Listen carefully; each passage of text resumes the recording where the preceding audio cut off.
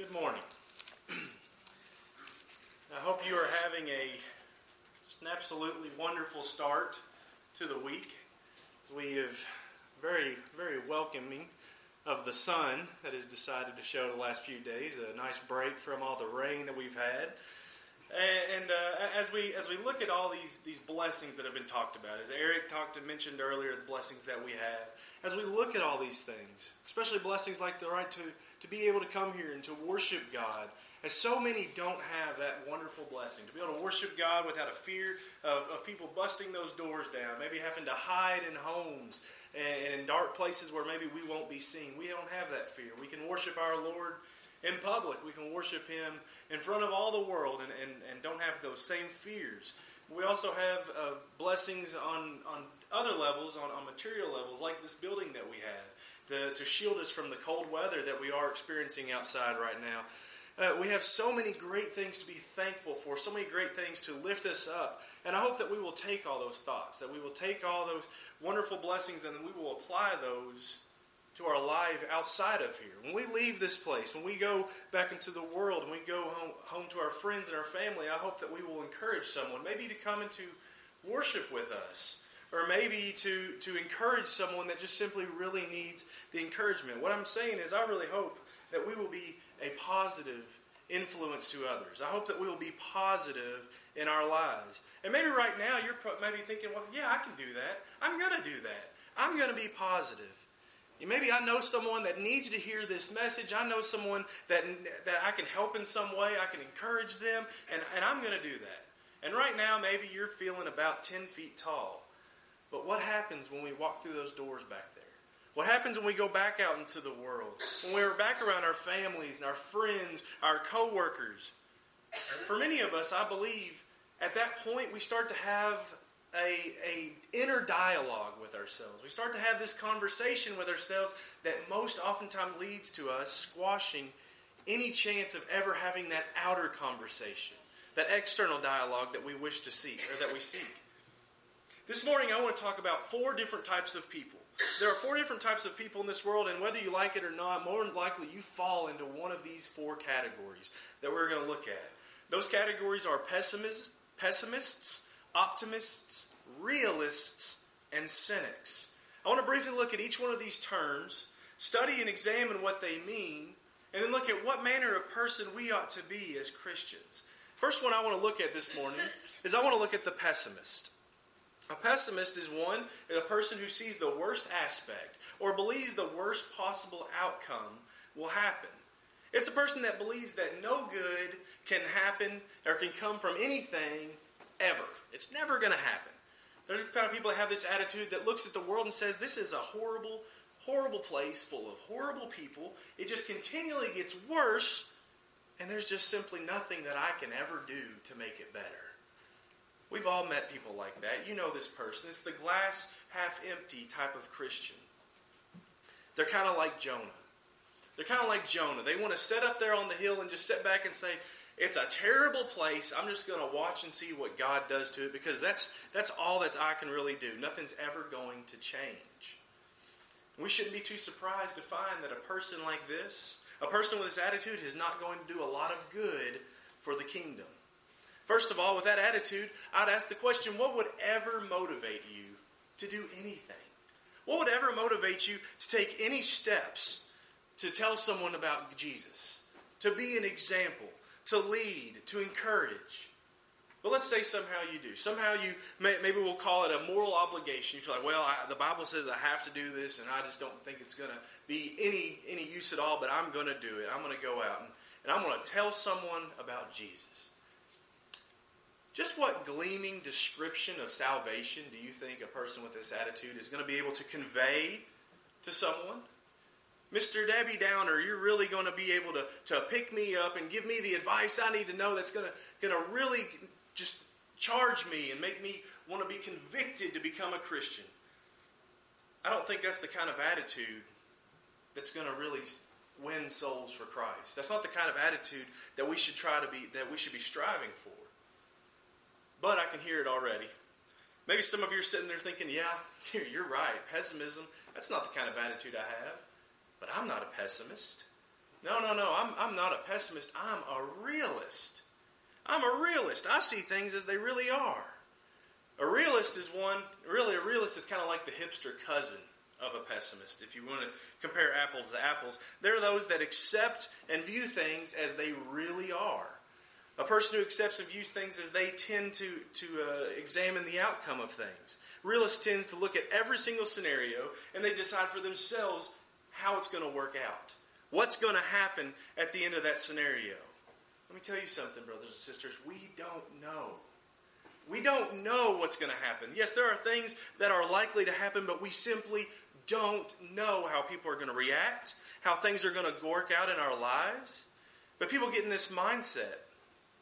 Maybe it's like that person over there, they would never obey the gospel. Why? Because I know. I know that person over there. I know who they are. I know how they act. I'm not going to cast my pearls before that swine over there. Well, that's certainly something that's commanded in Scriptures, not to cast your pearls before swine. But I'm afraid that if we are not careful, we will never cast our pearls at all. We will hold them up and store them up, never throwing them out, because to the realist, well, just about anybody can be a swine. Another attitude they sometimes have is, well, people are just going to be people. Nothing that can be done for that person. He's just always going to be that guy. He's always going to be that guy who's a liar. He's always going to be a cheater. That person's always going to just be a drunk. You name it. Whatever it is, that person's just always going to be that way.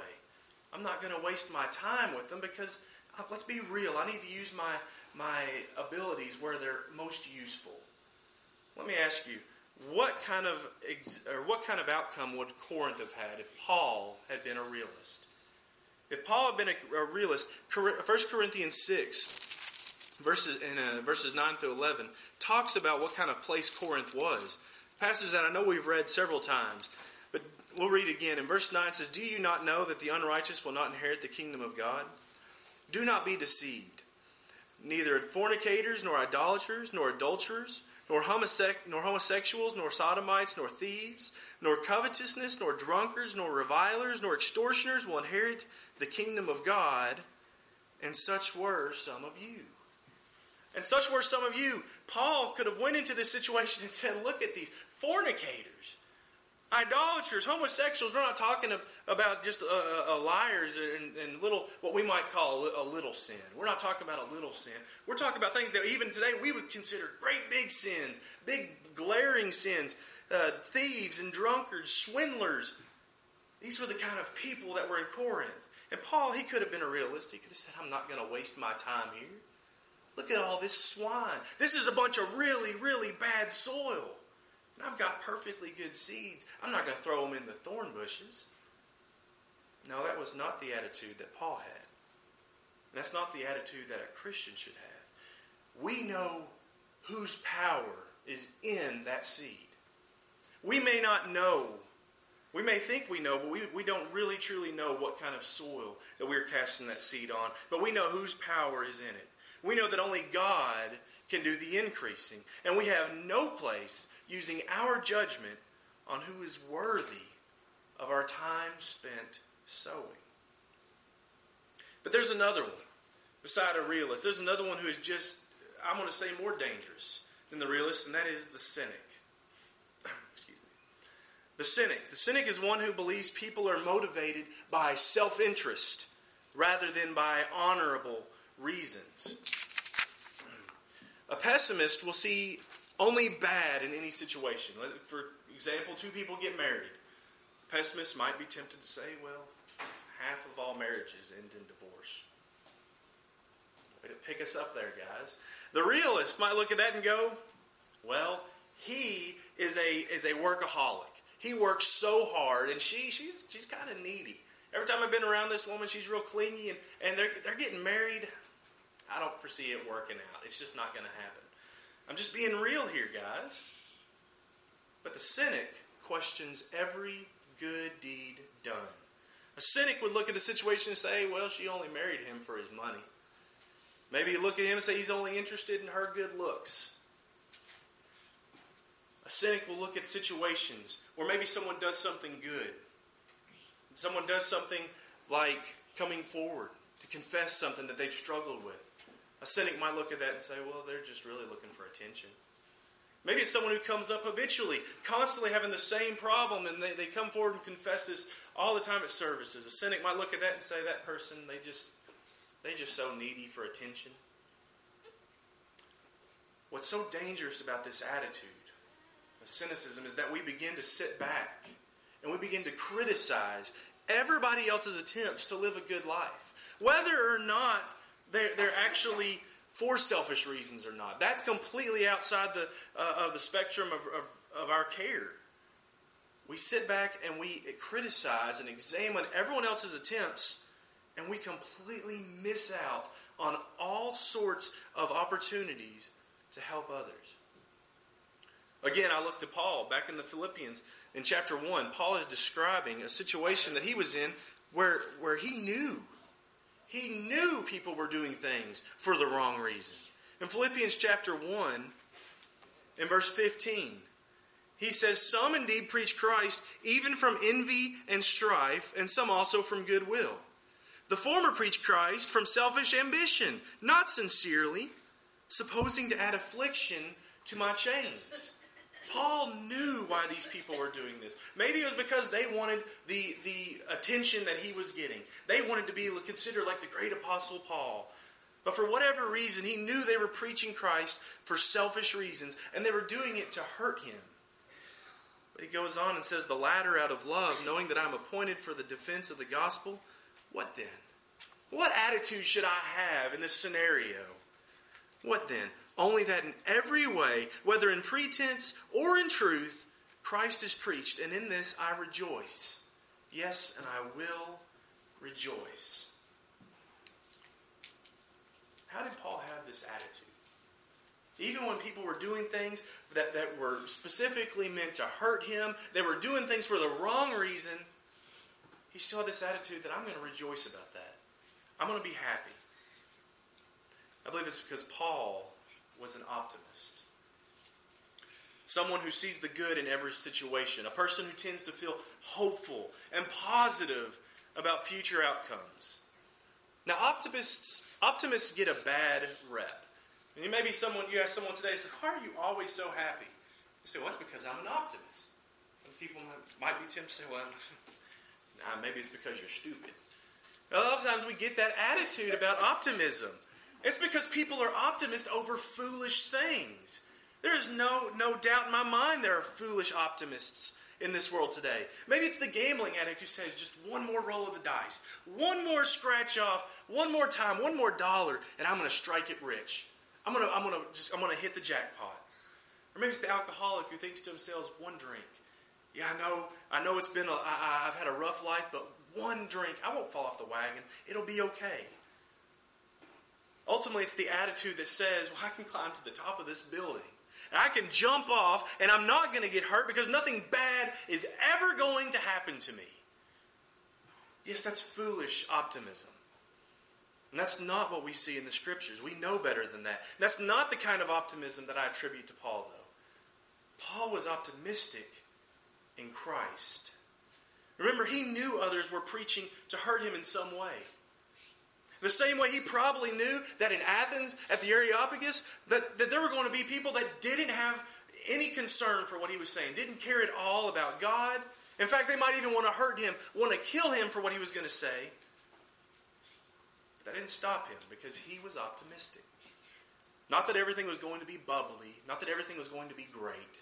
He was optimistic that God's will was being done. This is the kind of attitude as Christians we must have.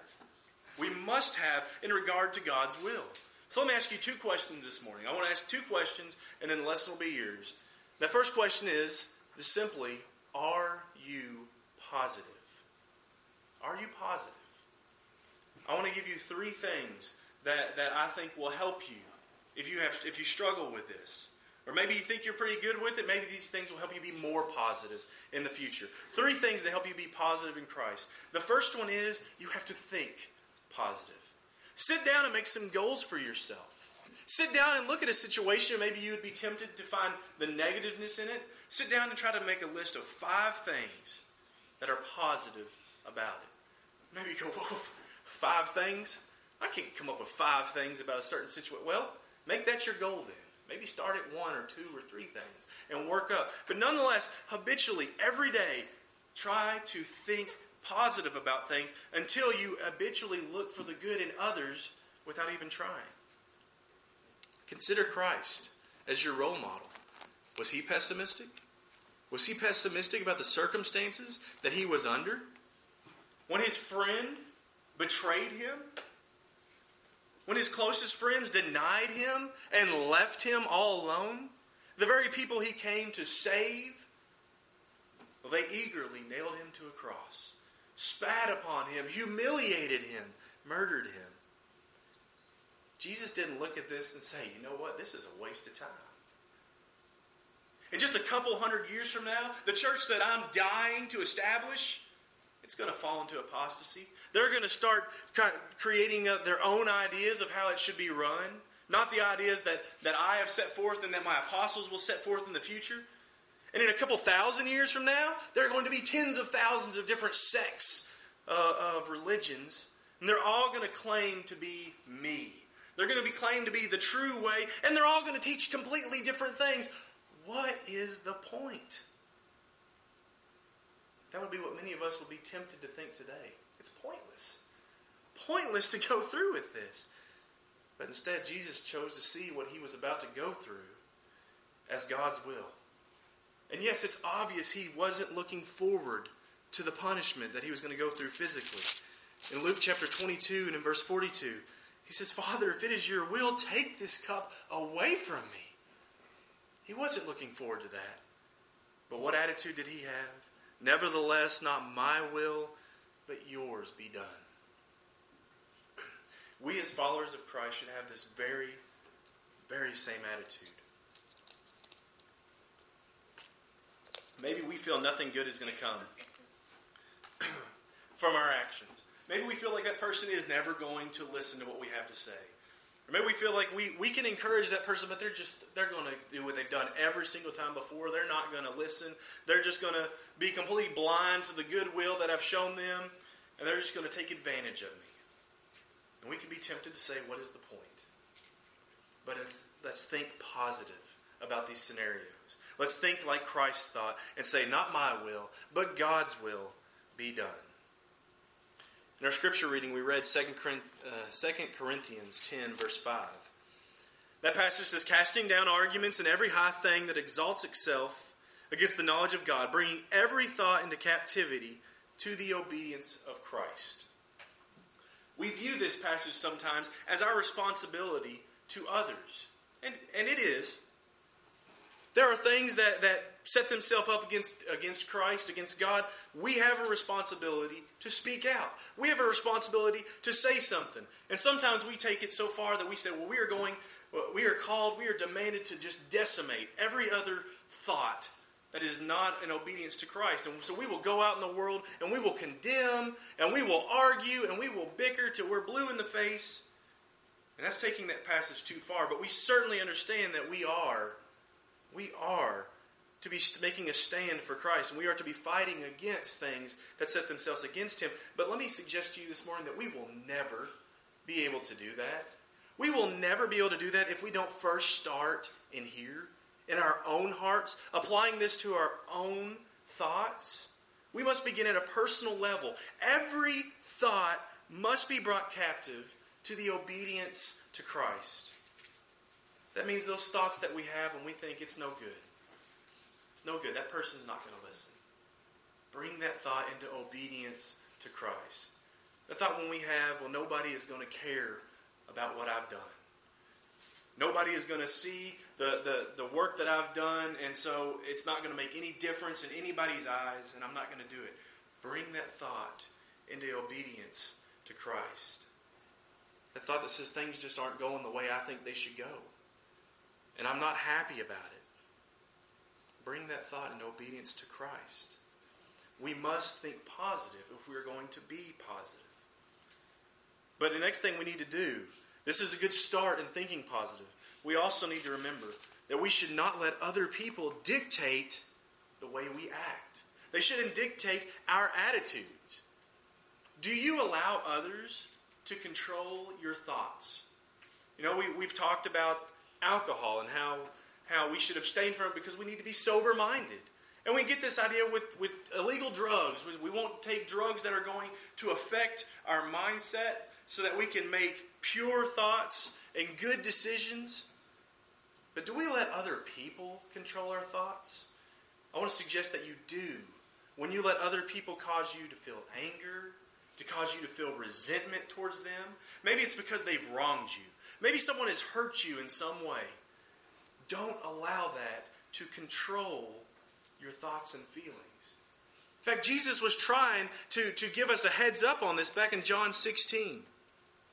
In John 16, verse 33, he was saying, get ready. Be prepared because people are going to give you trouble. People are going to hurt you.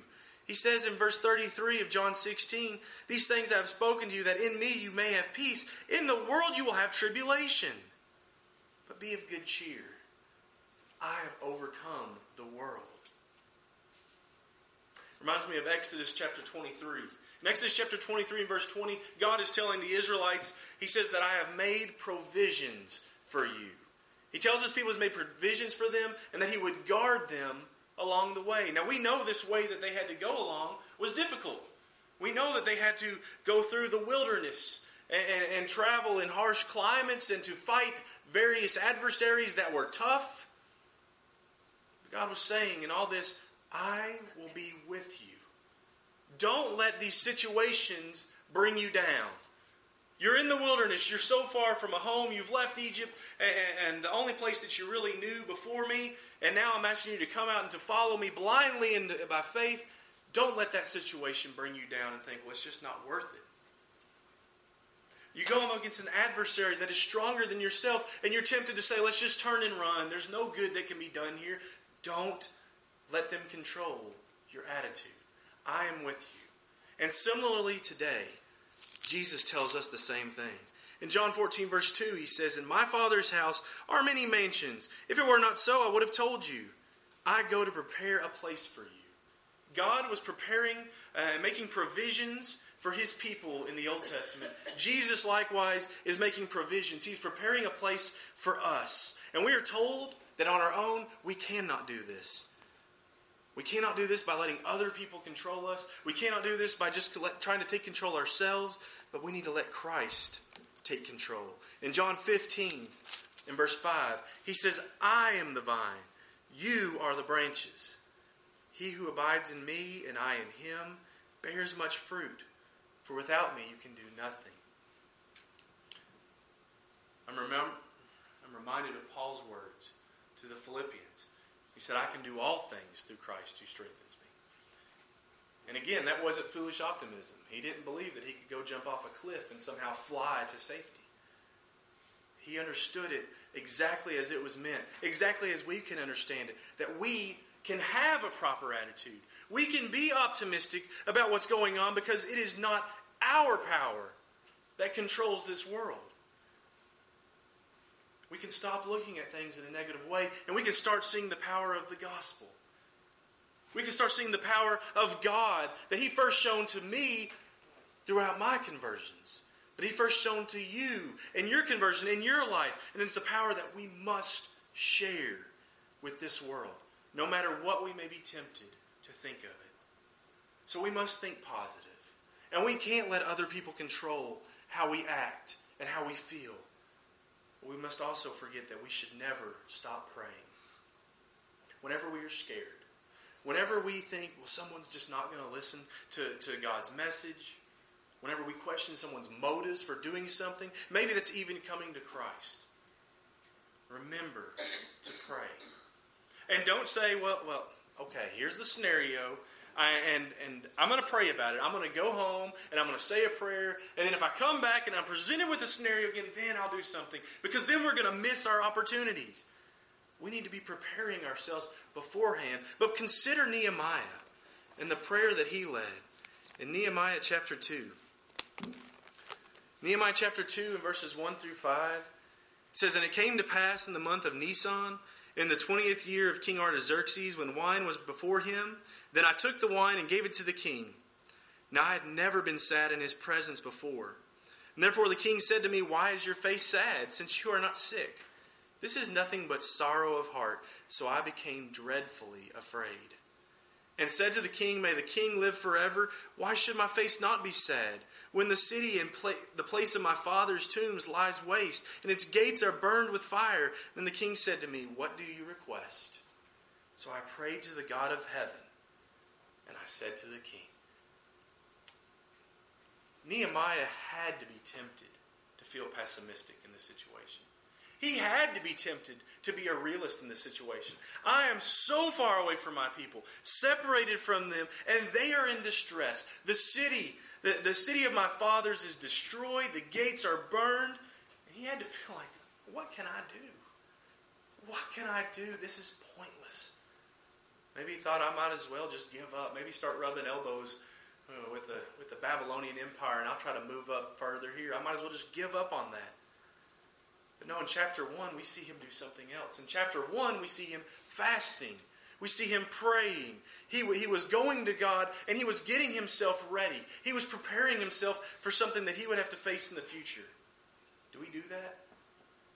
There are many in this world who don't seem to care at all about God. They don't seem to care about his will, about what he would have for us to do.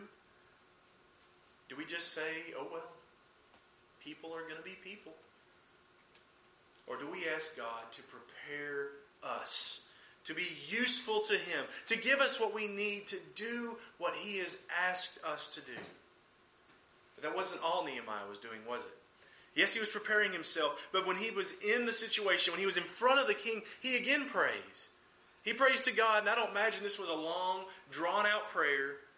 I believe this was one of those, here I go, Lord, be with me. This was a prayer where he probably, I imagine, asked God to guide his words. Or maybe he asked God to steady his fears, to give him strength. Never forget the importance of these types of prayers.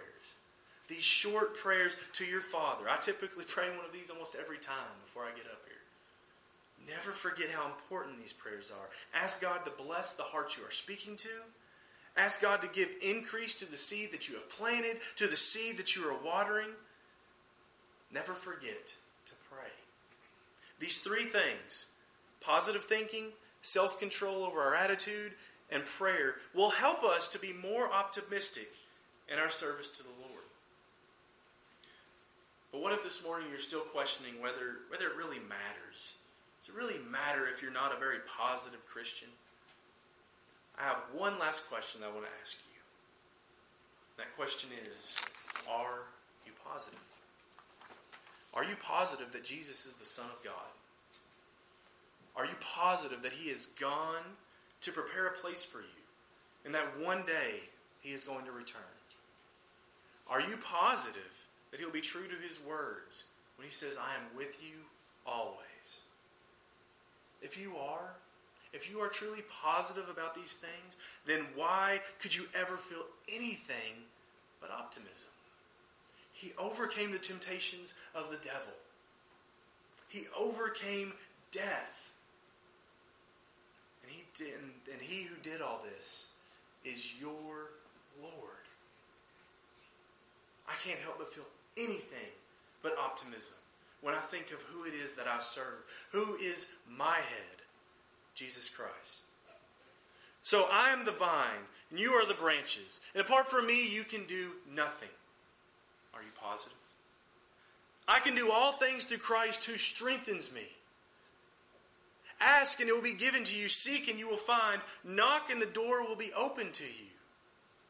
Sure about that. And we know that all things work together for good for those who love God, to those who are called according to his purpose. Brothers and sisters, are you positive? Do you believe these things? Then show it. Show it through positive obedience to him. Remember Paul's words to the Philippians. We read them just a moment ago. I'm going to read them again in the CEV. It says, but that doesn't matter. Talking about those who preach selfishly. He said, but that doesn't matter. All that matters is that people are telling about Christ, whether they are sincere or not. This makes me glad. I will keep on being glad. This morning, can you say that you are one of the called? Have you accepted the invitation that Christ offers to become a child of God through obedience to His Word? If you have not yet accepted that invitation, then I must tell you that your sins separate you from God. Now I'm reminded of the words of a man much wiser than I am, who once said, if you miss heaven, you have missed everything.